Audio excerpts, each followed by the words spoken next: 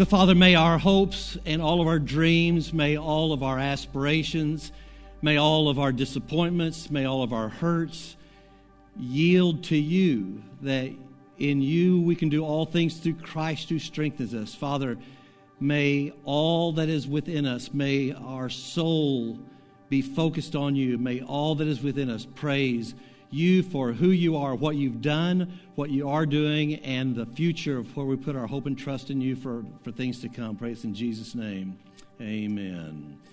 Well, good morning. A little more. Good morning.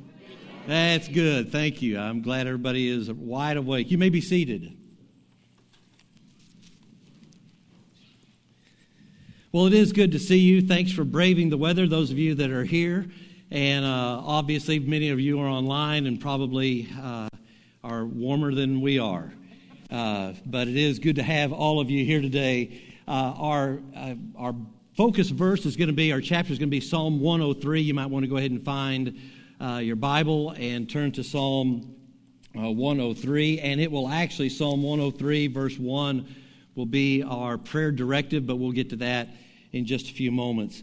So last week we started a brand new series called Follow Him, and we decided that 2021 does not need to be a year defined by our circumstances, but instead we are going to grow through our circumstances. So we have nailed and said this is what we are claiming 2021 to be, the year of growth, by following Him, which in other words we want to say, sow today what you want to see tomorrow. And that is what we're going to be doing for the next several weeks as we talk about what does it look like to become fully devoted followers of Christ. One of the things that we've talked about as a church, we are committed to following Him. So that over the next several weeks we'll be talking about what does it mean to follow Him in all the aspects of that. Or as Brent said last week, we're going to do we're doing what Jesus did in order to become like Jesus was. That say, what did Jesus do? What were the habits He was involved in? And as a church, we've identified some of the most effective daily habits that can help us pursue Jesus and know Jesus, and not just know what He said, but also to do what Jesus did in order to become like Jesus was. And so I want to encourage you, don't be overwhelmed at this point. I want you to realize that we have identified some habits that are doable, they are sustainable, they are life-changing habits. And as John Ortberg says, habits eat good intentions for breakfast. And so we can talk about all the good intentions we want to talk about, but instead what we are nailing down is say, what are the habits? What are the things that Jesus did? What are some ways that we can pursue Jesus in ways to grow in our walk with Jesus? And so that's where we're headed over the next several weeks as well.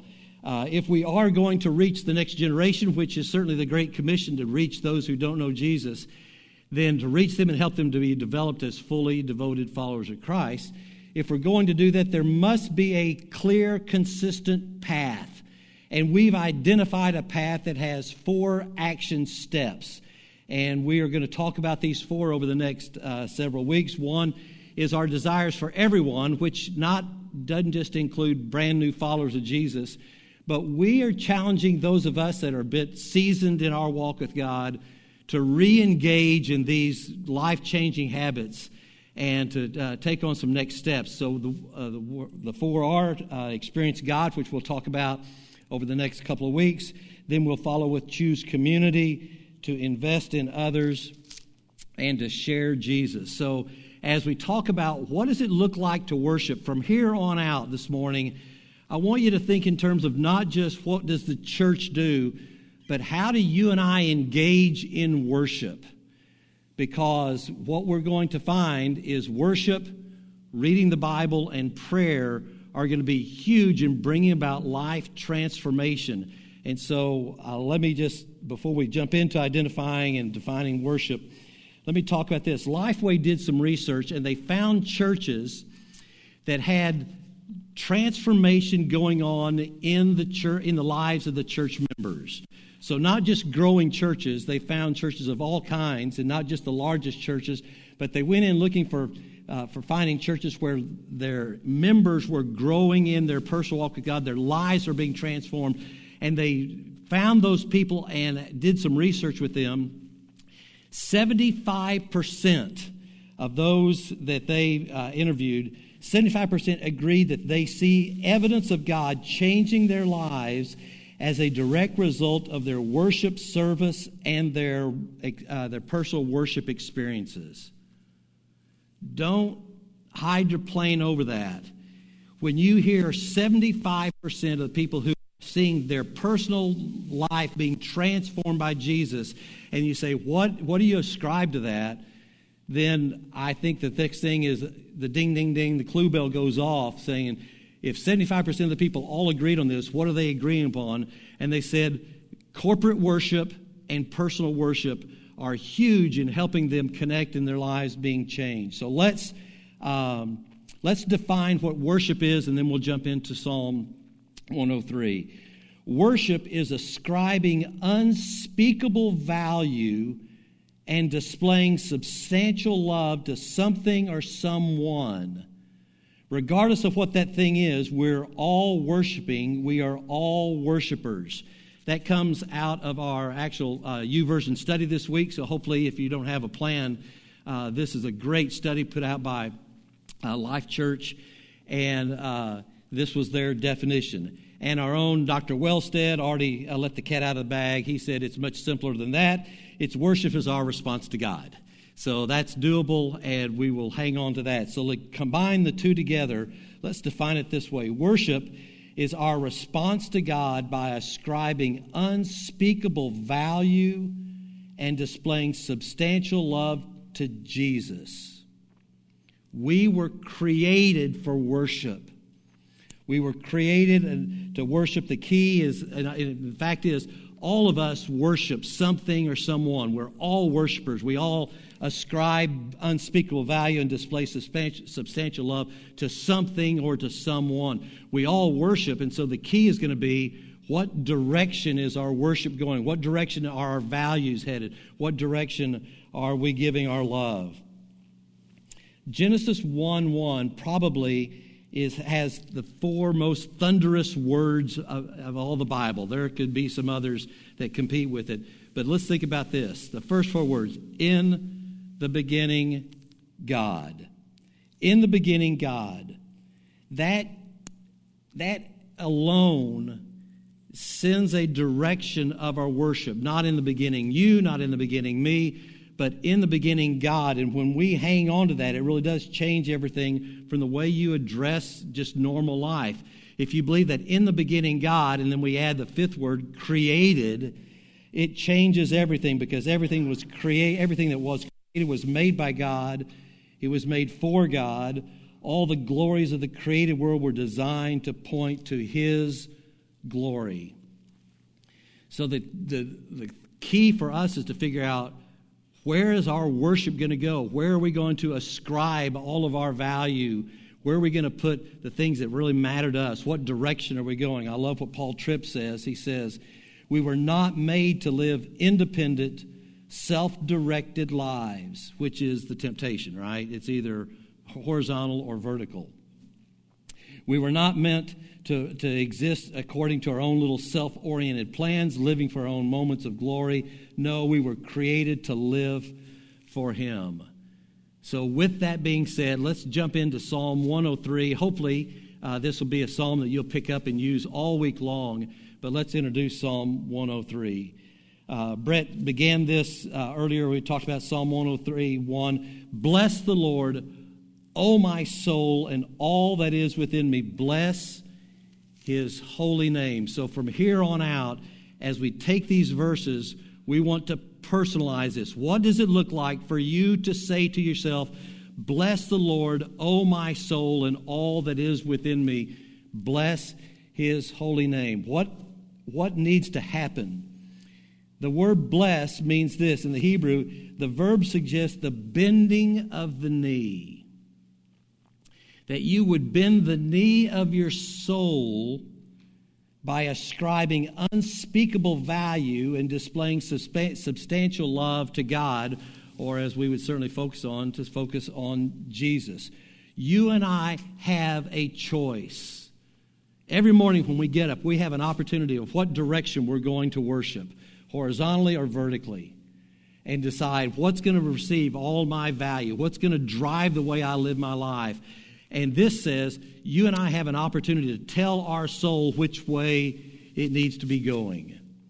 Bless the Lord, O my soul, and all that is within me. Bless his holy name. I'm going to bend the knee of my life to him. Look at verse 2.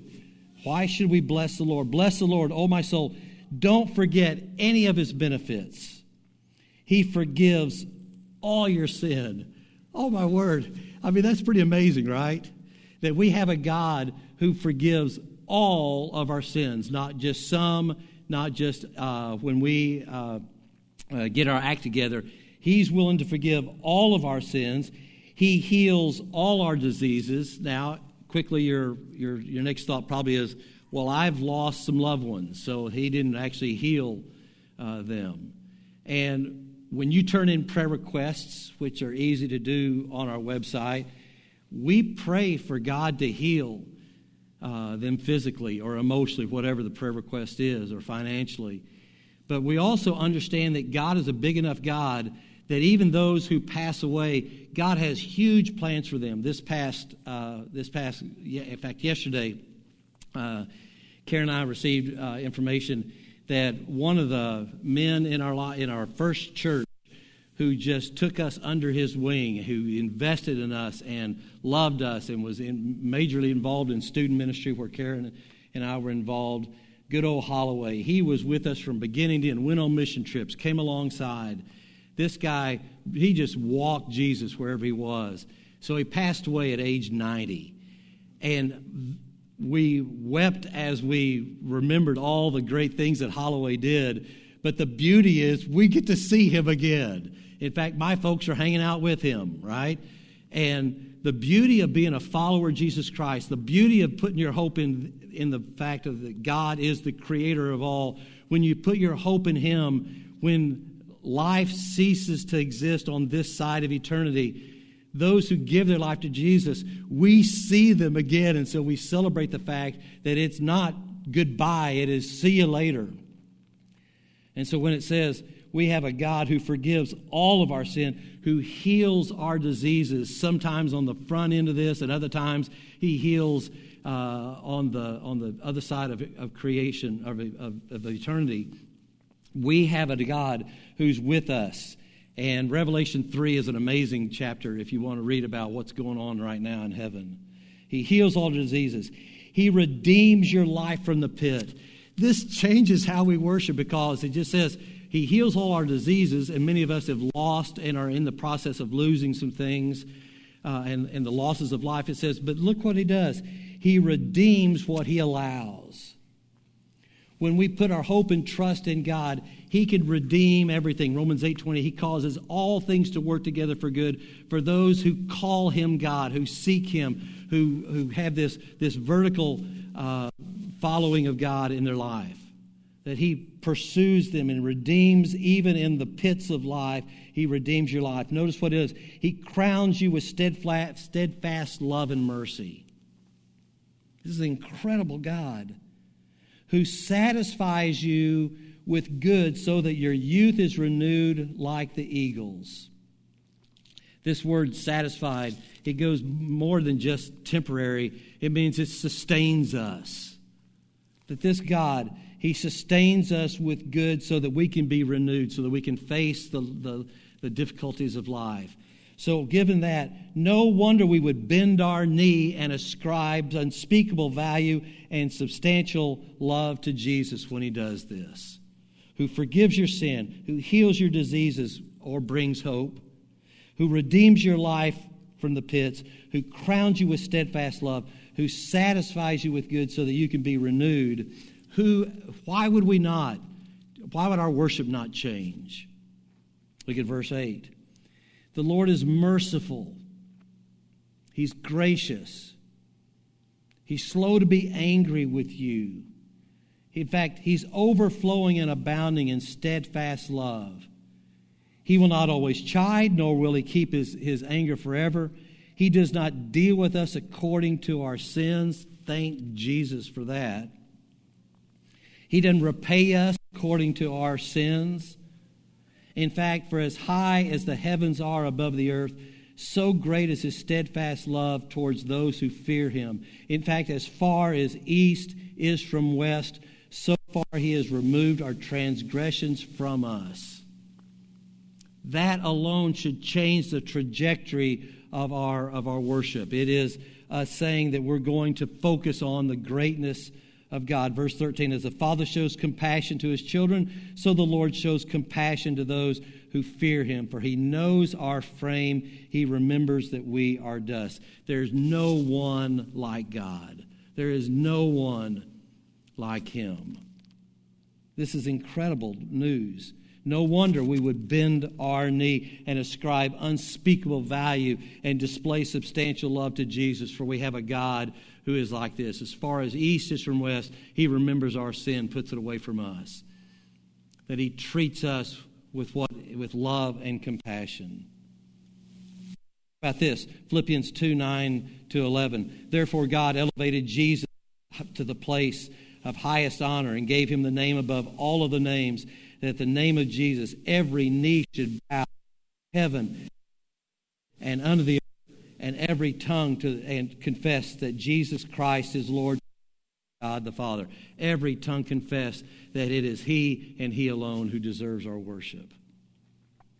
So as we come to worship, we realize that we get to ascribe value. We get to give this extraordinary love and focus to God for all the things that he's done in past, in present, and trust him with the future. It's important that we reconnect with our worship and don't just come through our worship service and just come in and hydroplane across it, but instead prepare ourselves to worship and realize we have an opportunity to worship a God who's way bigger than anything else. We have that opportunity. I love what Ed Stetzer said. It's a bit disconcerting and encouraging at the same time. He says, the impact of our mission, which is to reach the next generation with the good news of Jesus, will be no greater than the honesty of our worship. Think about that for a minute. The impact of your life in impacting those in your concentric circle of relationships, your impact rises and falls on the honesty of your worship. And when you give secondary effort to a primary, then you get secondary results. But when you give primary effort to a primary God, you have amazing results because people see Jesus in you. 75% of the people whose lives are being transformed said it is their personal worship, what happens during the week, and is their corporate worship where they come and they listen and they focus their worship and prepare to worship God. Worship has been going on for years and years. In fact, in Matthew chapter 2, we read this last month. Jesus was born in Bethlehem in Judea during the reign of King Herod. About that time, some wise men from eastern lands arrived in Jerusalem asking, "Where is the newborn King of the Jews? We saw his star as it rose, and we have come to give homage to him," to direct our thoughts and our worship and our soul to him, to bless the Jesus, oh my soul.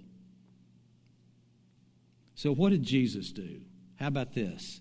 If we're going to do what Jesus did in order to become like Jesus was, Luke 4:16, when he came to the village of Nazareth, his boyhood home, he went as usual to the synagogue on the Sabbath and stood up to read the scriptures. He went as usual, unless it was 6 degrees below zero and he went online. He went as usual. You have no idea the impact of corporate worship, of saying, I'm going to worship, and it's going to be something that I don't just put in a secondary place, but it becomes a driver for my soul all week long, and then to come together, whether online or come together in person, but to say, I'm going to join other followers of Jesus and let Jesus have some impact on my life as well. Worship is the act of filling your number one space with God. In the beginning, God. In the beginning, God.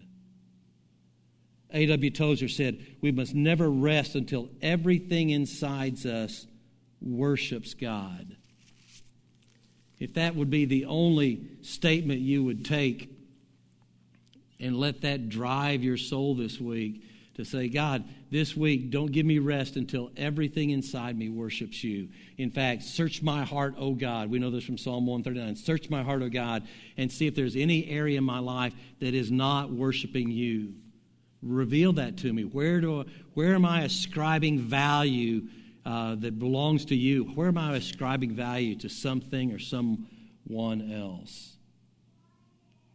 Only when the worship of God rules my heart, which means transformation, only when the worship of God rules my heart will I set everything else in my life in its rightful place. You see, here's what happens when we worship in spirit and in truth. Jesus said in Matthew 5:23, so if you're presenting a sacrifice at the altar in the temple and you suddenly remember that someone has something against you, leave your offering there at the altar, go and be reconciled to that person, then come and offer your offering to God. You see, when you worship God, He helps you to realize that it extends into relationships as well. That it's not these empty rooms where you have this room for God and this room for work and this room for other things that you have. All the doors are open. And when you worship God, He comes to you and says, I want you to make it right with this person. You haven't forgiven them, or you know they have something against you. Go to them in a spirit of love, because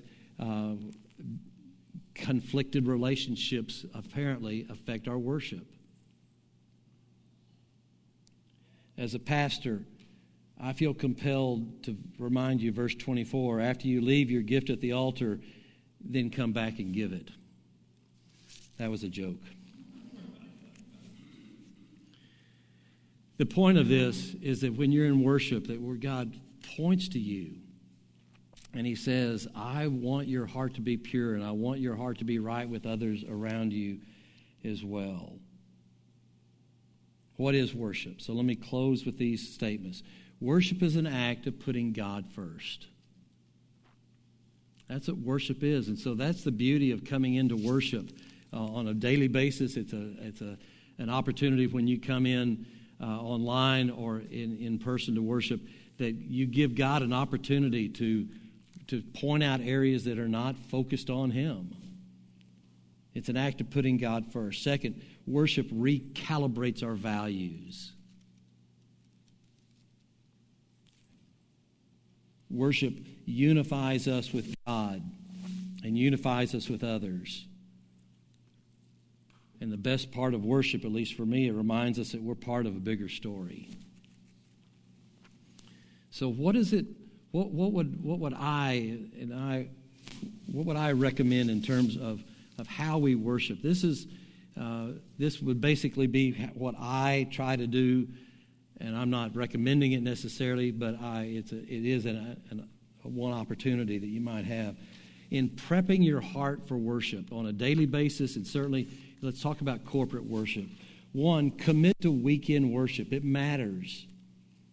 It matters. So commit. Don't let other things get in the way, because of all those other things. Worship is an act of putting God first. It recalibrates our values. It unifies us with God and others. It reminds us we're part of a bigger story. And so when you're in worship, it reminds us that God is at work, and we can put our hope and trust in Him.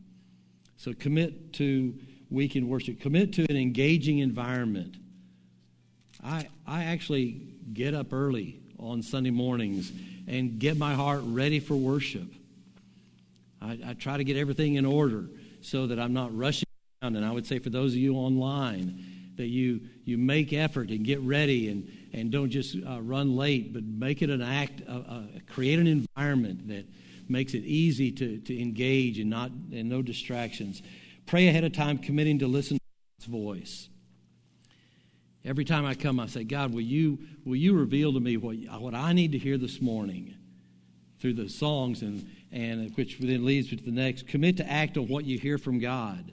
To say, God, not only do I want you to speak to me, I'm going to do what you tell me to do. On the front end, I am proactively saying I'm going to do that. Personalize the lyrics of the songs. There's so many. The songs that we pick are on purpose, and we try to be very careful in presenting lyrics that are so biblically and theologically sound. And there are many times I just need to be reminded of a phrase going, that's not true of me, but I know it's true, but it's not true of me. God, I confess, as I sing this song to you, I confess that this is not true of me, but I want it to be. Engage element, every element of the service. And when it comes to even our offering, that you say, God, as I offer my gifts, also offer my heart, offer my soul, I offer this week, I offer the priorities this week to you. And you come out and say, God, what did you reveal to me? One of the things that we are doing this particular series, we are offering on Monday nights an opportunity for you to have some next step extras. And what that looks like, you can find it on our website where we are Zooming together. But from 7 to 7:45. We're just having discussion about today's topic, and it's a give and take. It's all kinds of conversation. We'll have a couple of people that will prompt ahead of time to share what they do to get ready for corporate worship and what it looks like for them to have daily worship with God. So we'll have a couple of people to offer, but it is for you to ask questions. Beth and Brent and I will be hosting, but we will not do all the talking. We'll allow others to do the talking. I want to invite you to be a part of that from 7 to 7:45. It's just another way to say, what are other people doing? How do you engage? How do you make sure that you're not driven by selfish motives in worship? And what does that look like? What's the difference between priorities and preferences in worship? And so an opportunity to have that conversation as well. We, church, we are committed to making sure that our lives are transformed. And one of those is going to be through effective worship, and we invite you to be a part of that as well. Let's pray together. Father, thank you that you love us, that you care for us. And as we think through Psalm 103 this week, God, may we direct our soul to focus on you.